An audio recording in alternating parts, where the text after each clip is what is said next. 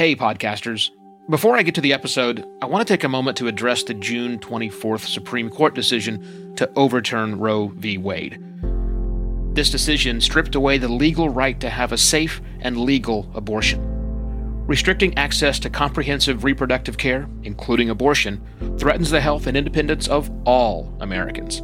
This decision could also lead to the loss of other rights. To learn more about what you can do to help, go to choice.crd.co. That's choice.crd.co. And I encourage you to speak up on your podcast as well. Take care and spread the word. Podcasting is like crack for your ears, many have said. Listen once and they're hooked for life, right? Well, wrong. What do we need to do as podcasters and as an industry to help build listening habits?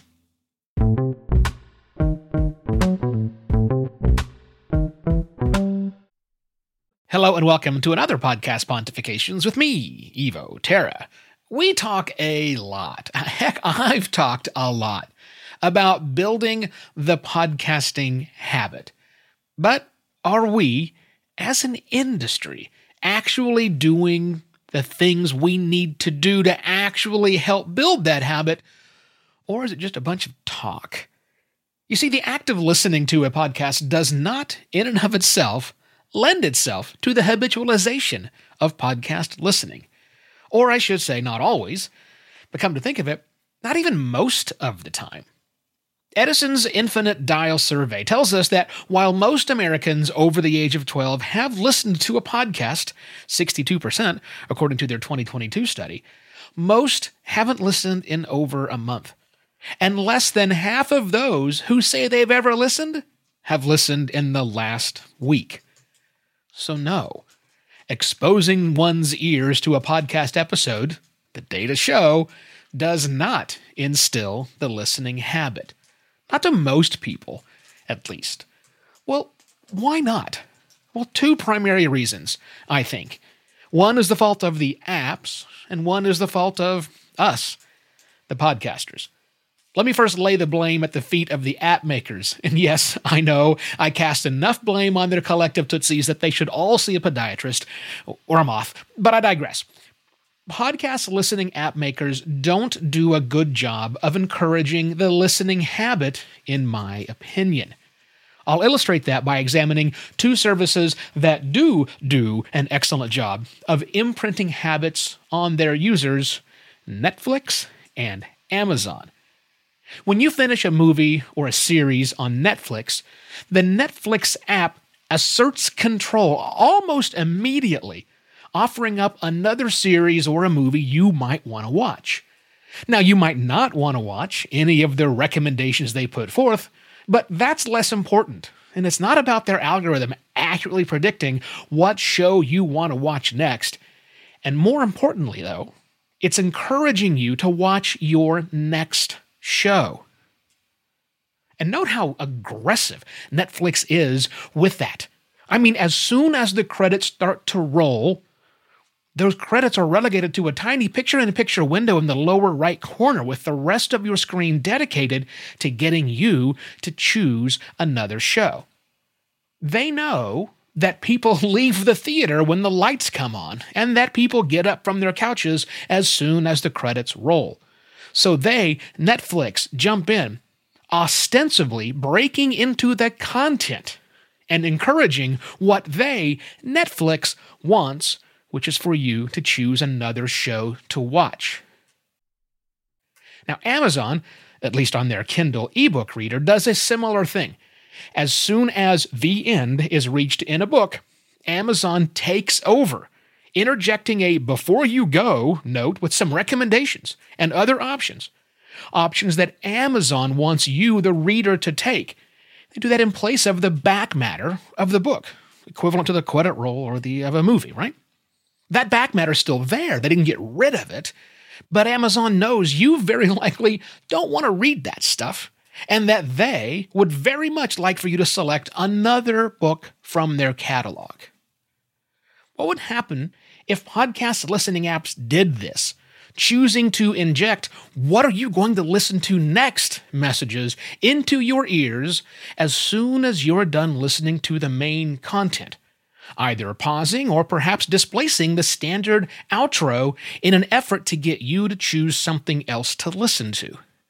Now, that's going to cause heart palpitations for some podcasters. "We don't touch the episodes. That's sacred ground," say many podcast app developers and hosting companies.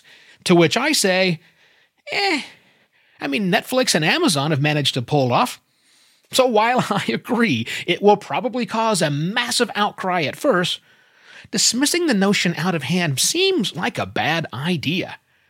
But that also brings me to the second reason we're not seeing this in podcasting, and that's us, the podcasters. You see, it's relatively simple for Netflix to know when a movie is over or when the final episode of a series is complete. And it's not a challenge for Amazon to know when the end has been reached of the books. But that's not so easy in podcasting, is it? For those who do produce serialized podcasts with a definite end, either at the show or the season level, most of us aren't using the complete RSS tag. It's probably not even something most podcast companies support, actually. And without that tag, how is an app to know when to jump in and start working on the listener's podcasting habit? And the bigger problem with that, unlike Netflix and Amazon, most podcasts, like the vast majority of podcasts, don't have a natural endpoint. They're ongoing. That is a challenge to figure out, right? Listening to that particular podcast is the habit the podcaster cares about. So any app that encourages someone to dump one ongoing podcast in favor of another show is probably going to quickly fall out of favor once those are putting their needs in front of the podcasters. So it's a conundrum, for sure, which is why this is another one of those episodes that doesn't come with a solid way forward.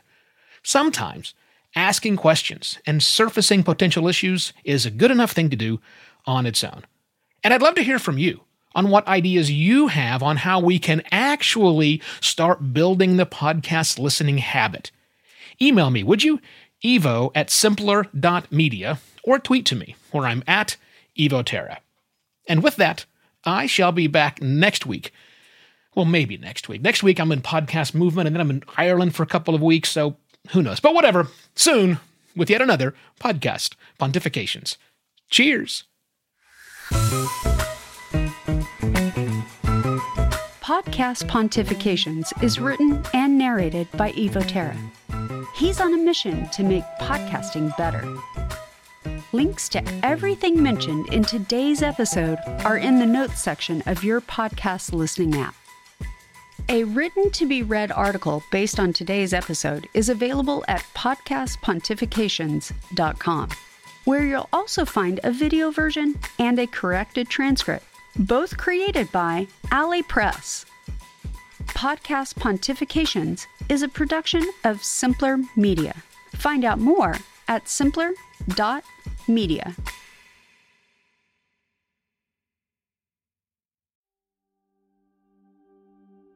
While Americans overwhelmingly support the right of an individual to make their own decisions about abortion, unfortunately, that right is no longer protected everywhere in the U.S. The Supreme Court overturned Roe v. Wade on June 24th. Abortion is a basic healthcare need for the millions of people who can become pregnant.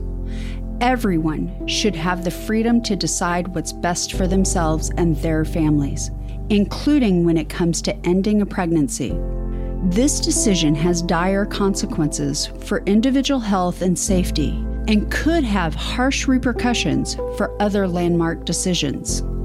Restricting access to comprehensive reproductive care, including abortion, threatens the health and independence of all Americans. Even if you live in a state where abortion rights are upheld, access to safe medical procedures shouldn't be determined by location, and it shouldn't be the privilege of a small few. You can help by donating to local abortion funds. To find out where to donate for each state, visit donationsforabortion.com. That's donations, the number 4, abortion.com. If you or someone you know needs help, or if you want to get more involved, here are 5 resources. 1. Shout Your Abortion is a campaign to normalize abortion. 2. Don't Ban Equality is a campaign for companies to take a stand against abortion restrictions. 3. Abortion.cafe has information about where to find clinics. 4. PlanCpills.org provides early at-home abortion pills that you can keep in your medicine cabinet. And 5. Choice.crd.co has a collection of these resources and more. We encourage you to speak up, take care, and spread the word.